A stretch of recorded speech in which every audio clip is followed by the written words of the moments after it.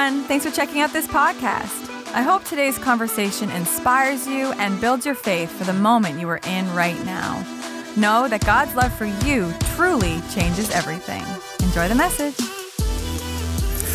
You may be seated.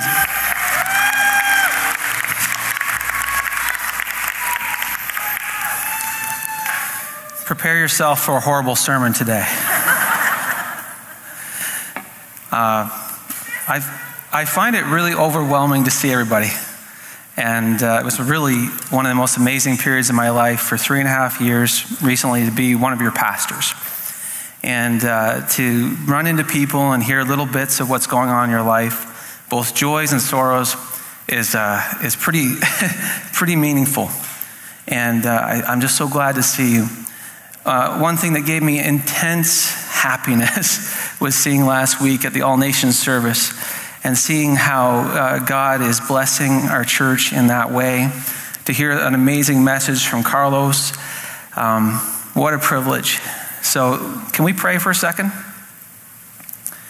Dear God, if this is to be a performance, let it be a horrible one.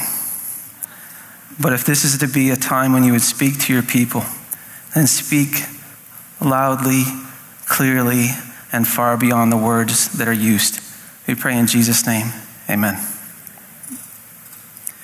Every good and perfect gift is from above, coming down from the Father of the heavenly lights. St. Augustine, 400 years after Christ, said that we have a really difficult time comprehending what good is. He said, if you say the word good, for just a second, like the sun peeking out from behind a cloud, you get a glimpse of goodness. But then it's kind of gone behind the cloudiness of our minds. He said, so work with me for a second on good. Let's start simple. Think of good rolling farmland. You know, when you're driving up, going along northern New Brunswick on the Trans-Canada, and you see the St. John River Valley and the farms. Think of good rolling farmland for a second. Or think of being in a building or a home that has been designed with exquisite proportion and beauty. Think of the beauty of an athlete's form as we watch the Olympics, a specimen of humanity that we don't measure up to. Think of the goodness of a smile in a friend. Think of the goodness of when you were out in nature and the panorama of the whole thing just overwhelmed you for a moment. Think of a 2 or 3 month old baby whose smile cracks their face with pure joy. Think of the goodness of the friend, the goodness of health, some of the best moments in your life. And Augustine says, why go on and on? This is good and that is good. Take away this and take away that and see good itself if you can. And in that way you will see God, not good with some other good, but the good of every good. That gripped me back in February as I was studying. And I thought, there's something there that I want to share. And so that scripture in James speaks to us about every good and perfect gift coming from above. And guys, there is a goodness of God that blazes behind the clouds of life. It is intense, it is amazing, and it's everything you could ever desire. There's nothing more you could want than that. But yet it is so difficult for us to truly believe it and to truly live it. In fact, we find ourselves thinking that some good things may come from God, but some other good things I'm going to have to take for myself.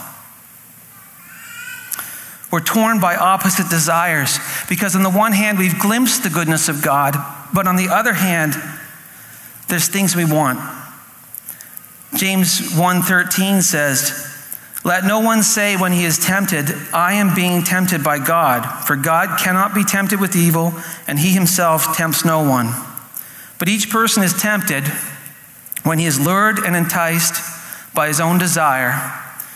Then when desire has conceived, it gives birth to sin, and sin, when it is fully grown, gives birth to death. And such a person who has gone down that path, James says, is double-minded, unstable in all they do. The fact of the matter is that we are often discordant beings. We hum a song of faith in one moment, and then we pursue ungodly desires in the next. Anselm of Canterbury, 1,000 years ago, clearly identified this war of desires. He spoke of our human will being divided into a desire for happiness on the one hand and a desire for goodness on the other hand. And they're like two parallel tracks. And a lot of times what happens is our desire to be good expresses itself in certain beliefs, but our desire to be happy expresses itself in certain behaviors. And they often are on two parallel tracks and they don't meet. They are discordant. But there can be a convergence of these two desires when we find ourselves focusing on God. Because in God, the desire to be good and the desire to be happy come together. God is the source of all goodness, and everything you are made for longs for his presence. And so in God, these two desires come together. There's a convergence. And in James 1:12, it says, "Blessed is anyone who endures temptation." You've endured the trouble of having these two desires that are fighting against each other. "Such a one has stood the test and will receive the crown of life that the Lord has promised to those who love him." Temptation's happening in the tension between the two tracks, but the tension is not forever. It's temporary. The psalmist said, "I will yet see the goodness of the Lord in the land of the living." If you're living in a place right now where your desire to be happy and your desire to be good are really fighting each other, if you will be faithful, God will come through in this life, and he will lead you someday into his presence where every desire is met. Absolutely, every one of them. One of my favorite verses is Psalm 37:4, and it says, "Delight yourself in the Lord, and he will give you the desires of your heart." I note that he didn't say he'll give you some of them. He said he will give you the desires of your heart. Does that mean even the bad ones? I don't know. I think, though, the truth is that behind every human desire, there's a deeper and higher desire. Behind every low and frankly disgusting desire is a deeper, more meaningful desire. Think about it with me for a second. The desire behind every desire. You know people that are control freaks? And if you don't know anyone, that means I'm talking to you. Behind that desire is a desire for harmony. You just want things to work okay. And who could bring more harmony than God as he exercises his control over the events of our lives? Debauchery is a great old word. It just means getting drunk and having sex with people. Behind that desire is a desire to live life to the full. And who could give you more life than God? Superficiality. Turn on the television. It is great entertainment, apparently. But behind superficiality, I think, is people that are terribly insecure. They're afraid about how they look, how they will be perceived. They're maybe afraid that they can't be serious people, so they'll actually be superficial on purpose. But God can give us security. And even the person you meet who is arrogant, what they want is significance. They just want to matter. Again, only God can give those to us. So I have a question for you. What is your lowest desire you're dealing with right now? Now, what is the higher desire that is behind it? God can fulfill our desires in two ways. The first is that he gives us gifts. God will give you good and perfect gifts. These are intermediary goodness. It's the people he puts in your lives. It's the provision he gives you. It's the house that you may enjoy, the home, the interesting moments. It's the satisfaction you may get from what you do. These are gifts from God. The other way he does it is he gives you himself. He gives you the giver. And this is an immediate goodness. And let me return with you for a second to some thoughts from Augustine. In his book, The Confessions, where he did a really intense self-analysis of what was going on in his heart and mind as he journeyed towards God, he said that he realized he had a friend that he just loved this friend. This was his best friend. And then that friend got sick and died. And he felt like all love and life had gone away from him. And that's when he realized that he had begun to love the gift more than the giver. And the contrast is not to not love the gifts so we can love the giver. It is to love the gifts in the giver. Think about that for a second. Every one of the gifts that's in your life, what if you love that gift in the giver?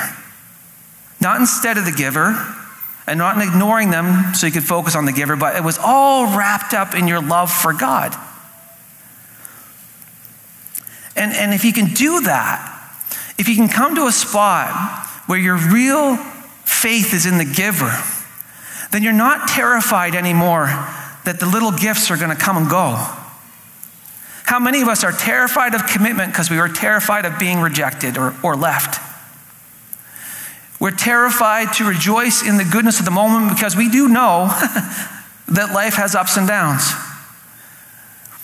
But what if you don't have to worry so much if people come and go? What if the friend who is amazing one day is gone the next? But what if you know that the God that gave you that friend will give you more? What if you know that he in himself alone, if all other gifts are withdrawn for a season, is enough? Now you're not afraid. Now you can enjoy life. And in this way, we avoid a contrast, a false contrast that's out there in popular culture that says you can either have God or you can enjoy life. This actually comes from a narcissistic madman from the 19th century named Nietzsche, a philosopher. If you think that you're hearing cutting-edge ideas in our world today and on social media, you're not. You're hearing Nietzsche. He painted a picture of following God as an extinction of desire. If you follow God, then all the things that should make the human heart powerful and strong are being extinguished. And he said, all you'll have left with is a pinched-mouth, sterile little life of prayer and fasting. But isn't it true that in every aspect of life that our lower desires have to be channeled into higher desires to be happy? Your desires may be momentarily met at the bottom of a bag of Cheetos. But your higher desires for health, energy, and confidence require you to transcend that more often than not. The same is true spiritually. There is an ascending order of desire. It's quite an athletic imagery that James uses, actually. He's talking about there being trials, and then we develop endurance, and then we become mature or complete, and then we get the crown of life. And it's like the lower desire keeps being transcended, and it keeps getting better and better and better. And on the other hand, he says there's a descending order of desire where we give in to desire. And then that becomes full-on sin. And that sin, sooner or later, becomes death. But if we can move beyond that, there's something really incredible. A guy you wouldn't know named Tyler Roberts pointed out that following God is not an extinction of desire. It is the directing of desire to higher purposes that results in an amplification of life and power.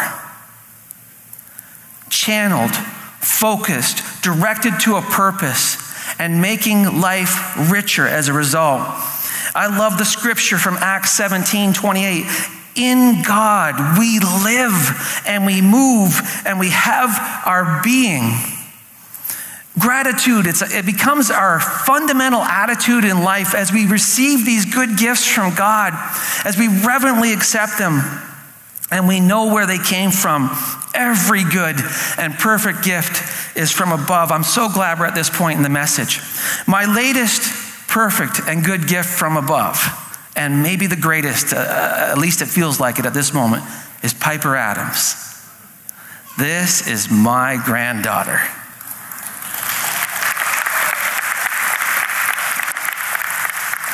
She was born 2 weeks ago to my son Josh and his wife Taylor. They're fantastic parents. And every time I hold that little girl, her head in that hand and her butt and her entire body in the other hand, I mean, she's so tiny. I look at her and I just whoosh with joy. It's unbelievable. It's something different than having my own kid even, because I can give this one back too.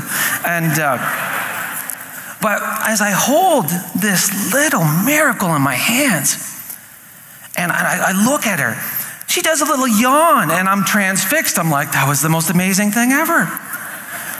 When she was first born, it was like her eyes couldn't focus on me. She'd go, whoa, there you are. Oh, no.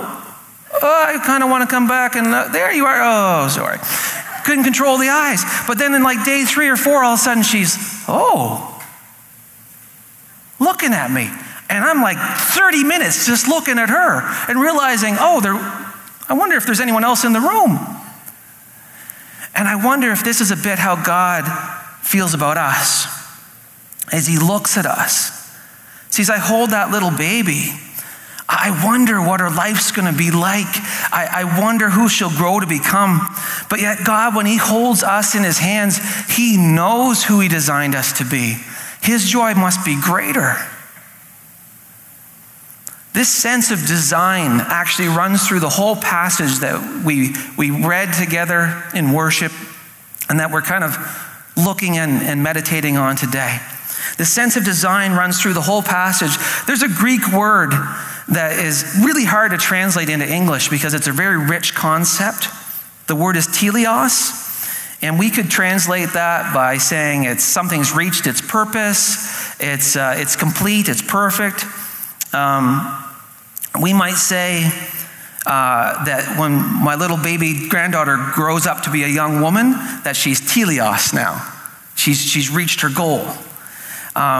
If something is started but it's going to need to be finished, it has to get to its end, its destiny. And the word we often use in English is perfect, but we don't use it like flawlessly perfect, unattainably. We mean that something has reached what it was designed to be.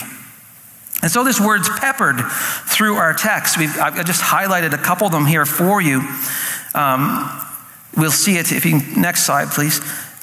You'll see that it says finish, that's teleos. Mature, that's teleos. And then in the next slide, full grown, that's teleos. And then perfect gift, every good and perfect gift is from above. And these words talk about design. They are actually words that pair very well with the final verse of this passage that says, he chose us, God chose us to give us birth through the word of truth that we might be a kind of first fruits of what he created. And so teleos is this amazing idea that God designed us and has a design for our lives. Did you know that we are living, though, in a giant cultural experiment right now where we are thinking and acting like there is no creator? A very clear example of this is an influential philosopher named Peter Singer. He holds a prestigious chair at Princeton University. If you were to take an ethics course in a university, or your children were, they would likely study this man's book. He's probably the most influential ethicist in the world today. His thoughts are actively influencing governmental policies regarding euthanasia, and his ideas for good and ill are at the core of animal rights. He proposes to think and act ethically, though, with no reference to God. with no reference to an idea of created order in our world, and no reference even to conscience, which he thinks is just something that was developed through an evolutionary process, and it may not be relevant for the needs of today. For instance, in the past, it would have been wonderful to have as many babies as possible, but maybe now we want to have less. So, for him, there's no higher ethical principle than the idea of people having desires and preferences and being allowed to pursue those. And making sure that as we pursue our desires and preferences, we don't interfere with others' desires and preferences. And he thinks you can do ethics with that one principle: no God, no created order, no conscience. So what conclusions do we come to in this thinking? And it's not just about his thinking, it's going to relate to every area of our lives. What conclusions do we come to? Well, for one, he agrees with pro-lifers. He says that there's really no difference between the life of a baby inside the womb and outside the womb. The only difference is that he agrees, he thinks that if life's disposable inside the womb, it's disposable a few months after the womb. He's for infanticide. This is coming, my friends. He simply pushes the logical conclusion of us being merely animals with no God to its final conclusion. And so he thinks that if a baby is born and in the first few months it's evidence that this baby has a deficiency, that baby could be terminated. Perhaps that baby is so mentally deficient that we should think about stopping testing experimental drugs on the monkeys and test it on that baby. It's revolting, it's disgusting, and it's completely logical. Because he says the baby has no preferences, the baby has no concept of itself as a being existing over time. The preferences of those that are alive can decide what happens to that baby. You can only imagine what his conclusions are regarding end of life when you're old and sick. But these atheistic ways of thinking are soaking into our culture at their very core. Governments govern like there is no God higher than them. We live in a life where people make sense of it without God, or they try to. They think he's an optional add-on, and if you're going to put him in your life, don't tell me about it, and I don't want to hear about it. Keep it private. Because in the end, it's my life, my body, my choices. I am my own self-creation, and I am discovering and designing the real me. The sense of giveness of life is gone. We think it's our possession. Nothing came before us, nothing's coming after, and nothing will tell me how to live it. But what if life is alone? What if we ultimately came from God and ultimately will return? What if life is a test to see if we will harmonize our desire for good with our desire for happiness by bringing it together in God? What if when we run from God, we are running from the good of all goods and the designer of every cell of our body, who alone can bring us into perfect harmony with the purposes that we were created to have? If so, then life without God is hollow at the core. Have people replaced the core action of doing good to actual people with posting the right opinion or the left opinion? Do we signal virtue while neglecting the hard work of becoming virtuous people? We don't know what life is about anymore. We knock down God from his throne of domination over us only to be replaced by being dominated by our insecurities, our emotions, our addictions, and our own confusions. Our lives are unmanageably messy, and people sing songs about how wonderful the mess is. They don't think it's wonderful. They curse the God they don't even believe in and blame him for their problems. Psalm 14:1 sounds harsh when it says, "The fool says in his heart, there is no God." Now, lest that be taken the wrong way, being a fool does not mean that you are unintelligent. It's not quite the same thing. Have you ever met a person that has no emotional intelligence, but they're highly intelligent? Well, you too can have a person that has a great deal of intelligence but is a fool.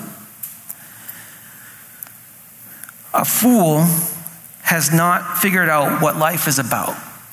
They know all kinds of facts, but they don't know the big picture.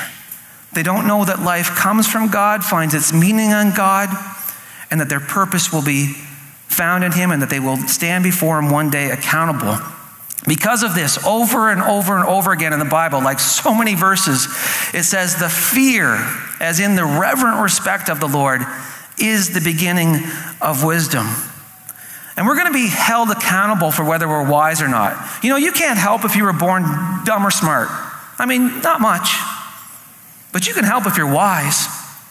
And you know what? I've met a lot of people that maybe didn't think they were so smart that were very wise. And I'd rather be around those people than intelligent fools. If you want to be wise, and you're going to need to be wise, if you want to live a life of joy and navigate this thing, then fear God, number one. But number two is embrace this process of becoming wise. Consider it pure joy, my brothers and sisters, whenever you face trials of many kinds, because you know that the testing of your faith produces perseverance. Let perseverance finish its work so that you may be mature and complete. Teleos, the goal, not lacking anything. When we realize that these trials and temptations and tests in our lives are able to be transformed for our good, we can become wise. When we realize that Jesus Christ endured all these trials and temptations and triumphed over them with the good, then we have someone that's with us in our own. And the third step for becoming wise is astoundingly simple. If any of you lacks wisdom, you should ask God. That's all. And it will be given generously to all without finding fault.